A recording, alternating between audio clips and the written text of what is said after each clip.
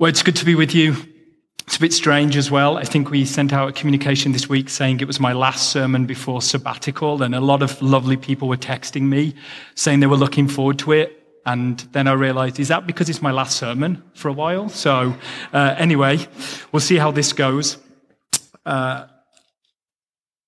Dave also said I could preach on anything. Oh, that's dangerous. Because he said there's a week between the First John series and then the Advent series. And so he said, Matt, you've basically got a week where you can talk on whatever you like. And so as a preacher, that's bad, but I have tried to condense it this morning. When you're going on sabbatical, you probably have a bunch of things you'd want to say to a community that you love dearly. And so I've cut out most of those because there was so much in this text this morning. This scripture has been on my heart for a while now. Last fall, I was at a conference in Northern Ireland, which is always a good start to an anecdote. And so I was at the conference in Northern Ireland, and someone in the middle of their message just said, "We follow the Lamb that was slain." I've heard that my whole life, grew up in the church, know that phrase, but something in me just did a work that was pretty transformative. We then sung the song, "Our God is the Lion of Judah. Our God is the Lamb that was slain." And what I realized is we love the Lion of Judah because he's powerful and victorious, and we love to win. And the attention in Revelation 5 is we follow the Lamb that was slain. So as I go into sabbatical, this is just a message that I feel has been on my heart, and so I'm just going to share it with you this morning. I want to start by saying when we think about the book of Revelation, that can always be scary because I think Revelation is one of the most misunderstood books in the Bible. If you've read Revelation, if you know of Revelation, when I was younger, I just avoided it because it was weird. There were dragons and winged creatures and strange things going on. It's a lot of metaphor. Then someone decided to talk about a series called Left Behind, The Rapture, which basically was really bad movies with Kirk Cameron in it. But anyway, there was this movie series of The Rapture, what's going to happen when we're left behind. I watched the movie I Am Legend with Will Smith, and I thought that was Revelation, just dystopian future. And what I want us to hear this morning is maybe we've misunderstood Revelation, because Revelation is all about Jesus. The start of Revelation says, the first line of the book, the revelation of Jesus Christ. What John is trying to point us to is this book is all about Jesus. Darrell Johnson, who wrote one of the best books I've ever read on Revelation called Discipleship on the Edge, he says the book of Revelation is a book of discipleship. He says, I would put it right up there with the Gospels and Ephesians as the books that talk about Jesus the most. And this is what he says.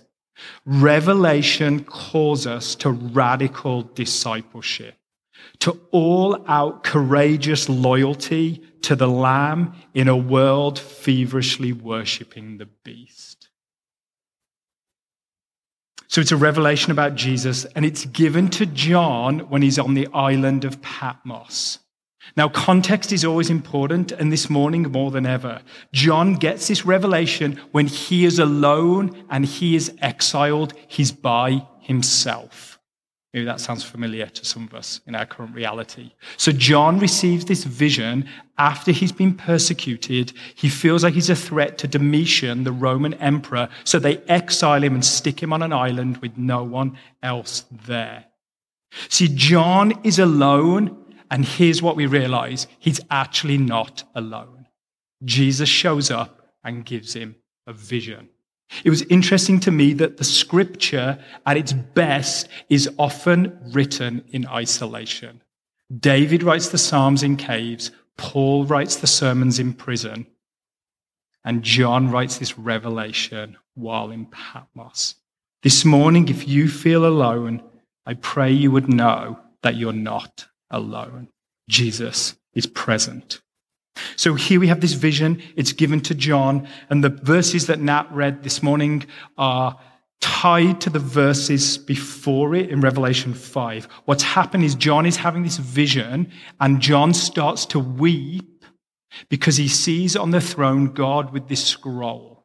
And the scroll is the story of human history and God's plan of redemption. And he says, John is weeping because he says there is no one worthy who can transform the story of history. It says an elder comes up to him and says, John, weep no more. The Lion of the tribe of Judah, of the root of Jesse, is worthy.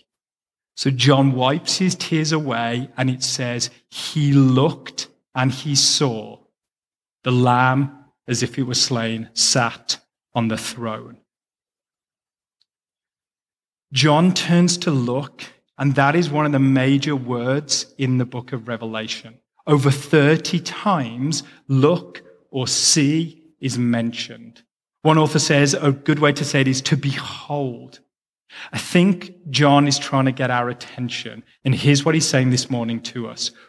Who or what do we look to?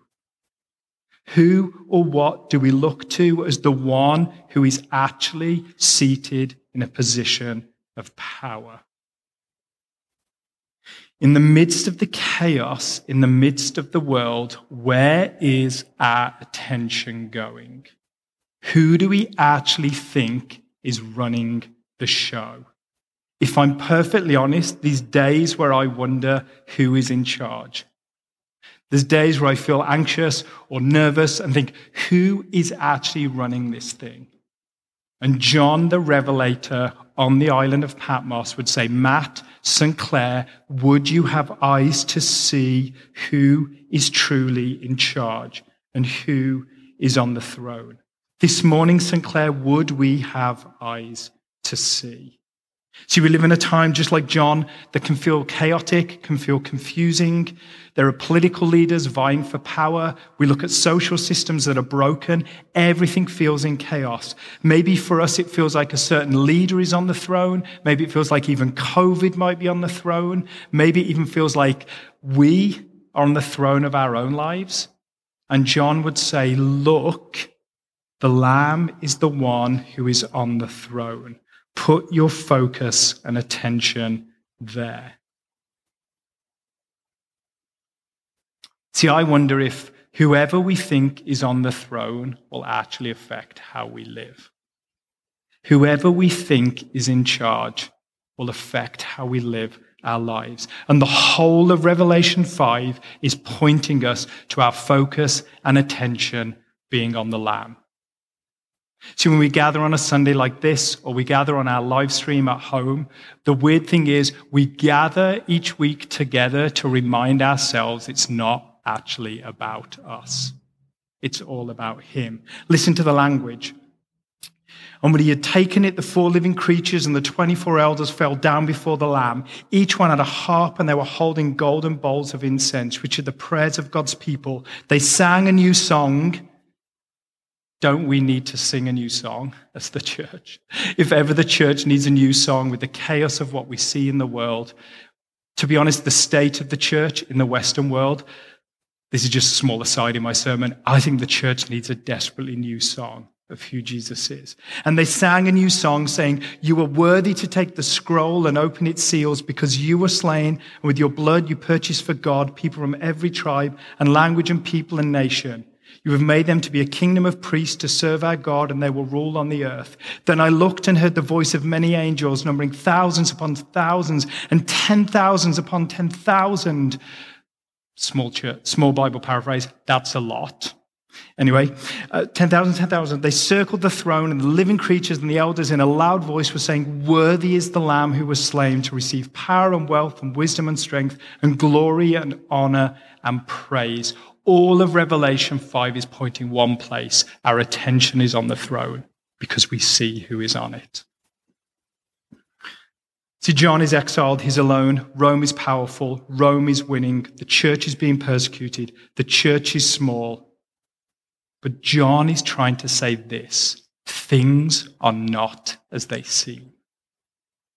See, this morning, no matter what we see out there, what our physical eyes see, things are not necessarily what they seem. So the elder says to John, look, he's just heard that the Lion of the tribe of Judah, the root of Jesse, is the one who is worthy. And John looks to see the Lion, and what does he see? He sees the Lamb. thought I would get away with that. I've read that line all week and I've cried every time. Because we look for the lion and what we see is the lamb. We see the lamb that was slain. And in so many ways, there's amazing humor here. It's not even an impressive lamb. If you read the original language, it's not some kind of ram that's going to dominate. It's the lamb that was slain. See, the one ruling on the throne isn't a lion or a war horse, but a lamb that is slain. It's almost as if it's the kind of God that's on the throne that gets up from the table, takes a towel and a basin, and starts to wash feet. It's almost like the one who is on the throne is the one who touches the leper and welcomes the sinner. It's almost like the one who is on the throne chose to ride into Jerusalem on a donkey. It's almost like the one who was slain is the one who said, "Blessed are the poor, blessed are those that mourn, and blessed are the meek." See, when we look at the one on the throne, power looks completely different. Our images of power get so subverted because we don't follow the one who dominates with power. We follow the one who sacrificially loves and serves. The one ruling like the slain lamb is giving himself away in sacrificial love. Here's what John wants us to see. At the center of reality is the one who suffers. So when we give our lives to God, what we realize is the glory of God is manifested when we give our lives away. St. Teresa of Avila, who I've studied all throughout COVID, says, when someone reaches the height of human maturity, they have one question left. How can I be helpful? See, there's no other way to follow God than to give our lives away sacrificially because we follow the Lamb that was slain. The scroll of human history is opened by sacrificial love. N.T. Wright says the call of the gospel is for the church to implement the victory of God in the world through suffering love. I was reminded of that recently. I was on a call with a bunch of church planters from across Canada, and they were debating the future of the church as we're in a different time and what the church should look like as we move forward. Maybe COVID has disrupted the church in a good way because we've asked what's most important. And on this call, people were having conversations about, is it big church? Is it small church? Is it medium-sized church? Is it missional church? They use language like ecclesiology. It was one of these conversations, everyone was joining in, and I just sat there going, I don't know what's going on. They're using really big theological words. And everyone's going back and forth and posturing and impressive. And finally, on the screen, this guy waved, and the person moderated said, oh yeah, Siamic, do you have anything to say? And everyone paused and he said, I don't know what the future of the church looks like, but where I come from, it's always been small. Because I grew up in the Middle East and our church was always persecuted. And so we met in homes, we met underground, we met in quiet because we didn't want any of the leaders to come to us. And he said, I don't know what it is, but the backdrop is always persecution for the church. No one had anything to say after that. All our big theological words about the future didn't really matter. Because what Siamic was trying to say is, I can follow the Lamb that was slain because he understands what it's like to be persecuted. See, he was saying, when you are in a place like India or Africa or the Middle East or China and you've suffered persecution, the most beautiful image is to see the one who also suffers and recognize he is with us. And I would say this pretty strongly to the church. The church is such a global movement. We have to have eyes to see that we in the West are not just the church, but the church is growing all around the world. And I'll be honest, in the midst of COVID, I've been really, I don't know if you're allowed to be proud of your church. I am. I'm proud of you, St. Clair. Because when I think about sacrificial love, I see examples. Whether it's a food drive where we need more vehicles to carry the amount of food we have to give it to families in need. Whether it's the way, in the midst of COVID, which you shouldn't do, we decide as the church to actually support and sponsor a refugee family. to say we will not live in the fear narrative, we'll go out of our way to embrace the stranger and welcome them. Whether it's to see people in our community taking meals and sacrificing for those in St. Clair and their neighbours. Whether it's people saying, I am fatigued all day from working online, but because there's a single person who needs me, I will be online on Zoom because I want to love them sacrificially. What does it look like to follow the Lamb that was slain? And the Lamb is surrounded, and the Lamb, as all of this focus puts his attention in the middle of the worship, it says this. Each one had a harp, and they were holding golden bowls full of incense, which are the prayers of God's people. Interesting to note that prayers show up in the midst of all this. It's almost like this image of John says, prayer is important to what happens in history. When you have prayed and asked for God's kingdom to come and his will to be done on the world and in Hamilton, what John is trying to say is your prayers get remembered. Your prayers are important. Walter Wink says, history belongs to the intercessors who believe the future into being. Even a small number of people firmly committed to the new inevitability on which they have fixed their imaginations can decisively affect the shape the future takes. As a community, we started as a prayer meeting. Prayer has always been central to St. Clair, and I would say prayer remains central to who we are, because we actually believe when we pray, we're joining with God in what he's doing in the world. People have often said to me during COVID, I feel pretty hopeless, I don't know what to do. And I've felt exactly the same. And I keep being reminded prayer is important and prayer matters. Dave sent me a podcast recently that was super interesting. And in the middle of it, one person was talking about what Martin Luther King was doing in his fight against racial injustice. And we all know Martin Luther King as someone who had peaceful protest, who tried to change American history in terms of how it viewed different challenges between different ethnic groups and racial tension. And in the midst of it, this person said, Martin Luther King, for anyone who wanted to join his peaceful protest, had a rule of life that he asked people to adhere to. And one of the central pieces of the rule of life was a life of prayer, of silence and solitude. What this author said is, if we want to make a difference with justice in the world, it will always be rooted in a life of prayer. So they're praying, people are worshipping. And what we also see is the Lamb who was slain, his blood was purchasing people from every tribe and language and people and nation. The good news of the Lamb that was slain is for everyone. This hospitality of God saying all of the people around us from different places around the world, from different groups, they are all there worshipping. It's not one group. It's not just people who are like us. The kingdom is full of diversity. Would we have eyes to see? So what does this mean? St. Clair, just a couple of things to close. When we think about sacrificial love, I think that has to be a mark of St. Clair's community moving forward. If we worship the Lamb that was slain, that leads us to live sacrificially. One thing I'd thought about was how we've always had breakfast at St. Clair. From the very first Sunday we ever met, we had a breakfast that was open to people until COVID hit. And one of my questions is, what does that look like to see us take breakfast, and we maybe can't do it in the same form, but actually be a welcoming space that welcomes a stranger. See, breakfast was never started as a table for the insider. Breakfast was always a table for everyone.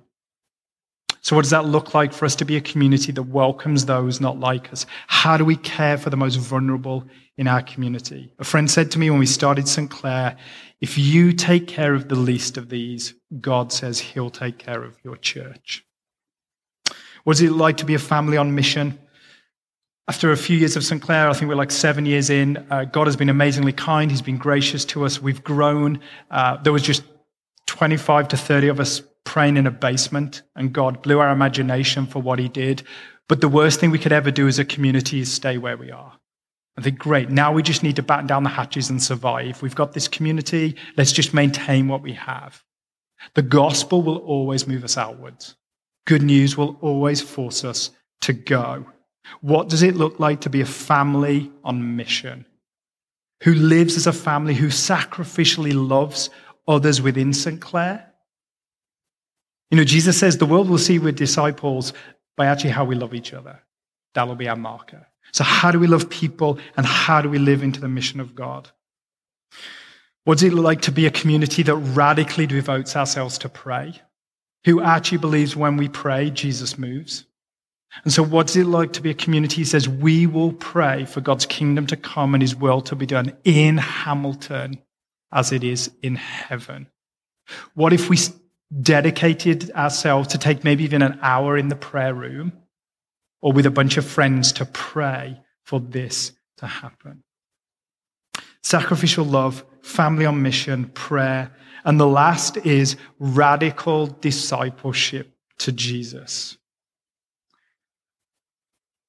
As Darrell Johnson says, Revelation calls us to radical discipleship, to all-out courageous loyalty to the Lamb in a world feverishly worshipping the beast. So what does it look like for us to be a community who take discipleship to Jesus seriously, who realize that as we see our inner life transform, the brokenness and the pain that needs to be healed, it propels us out to want to love others, that we say we will shape and orient our lives around Jesus each and every day.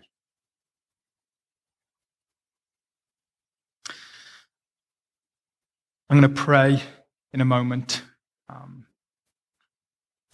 But as I kind of pull this message to a close, I think you see what I've been trying to say this morning, but if I could say anything to you this morning, I would say, where is our attention and our focus? Who do we look for in the midst of the swirling chaos? Would we look and see that it's not necessarily the lion that is sat on the throne, but the slain lamb? Then I saw a lamb looking as if it had been slain, standing at the center of the throne. Then I looked and I heard the voice of many angels, numbering thousands upon thousands and 10,000 times 10,000. They encircled the throne, and the living creatures and the elders in a loud voice were saying, "Worthy is the Lamb who was slain to receive power and wealth and wisdom and strength and honor and glory and praise." St. Clair Community Church, this morning, would we have eyes to see that the one on the throne is not necessarily who everyone tells us it is, but John of Patmos would say, the one who sits on the throne is the Lamb who was slain, and he's in charge, and his kingdom is going to come. Let's pray.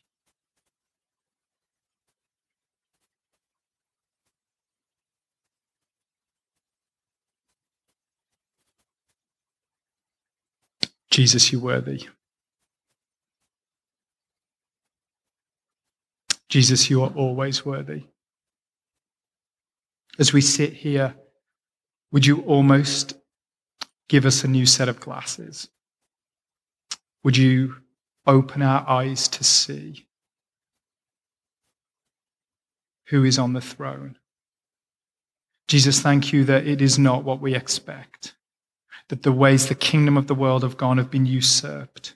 It's the one who comes to us in suffering and says, I am with you.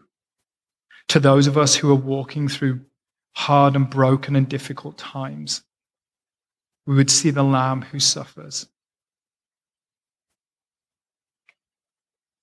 Jesus, would St. Clair always be about you and for you? Because you are the head of the church and you are building your church and you've invited us to join you. We pray St. Clair back into your hands because it truly belongs to you. Amen.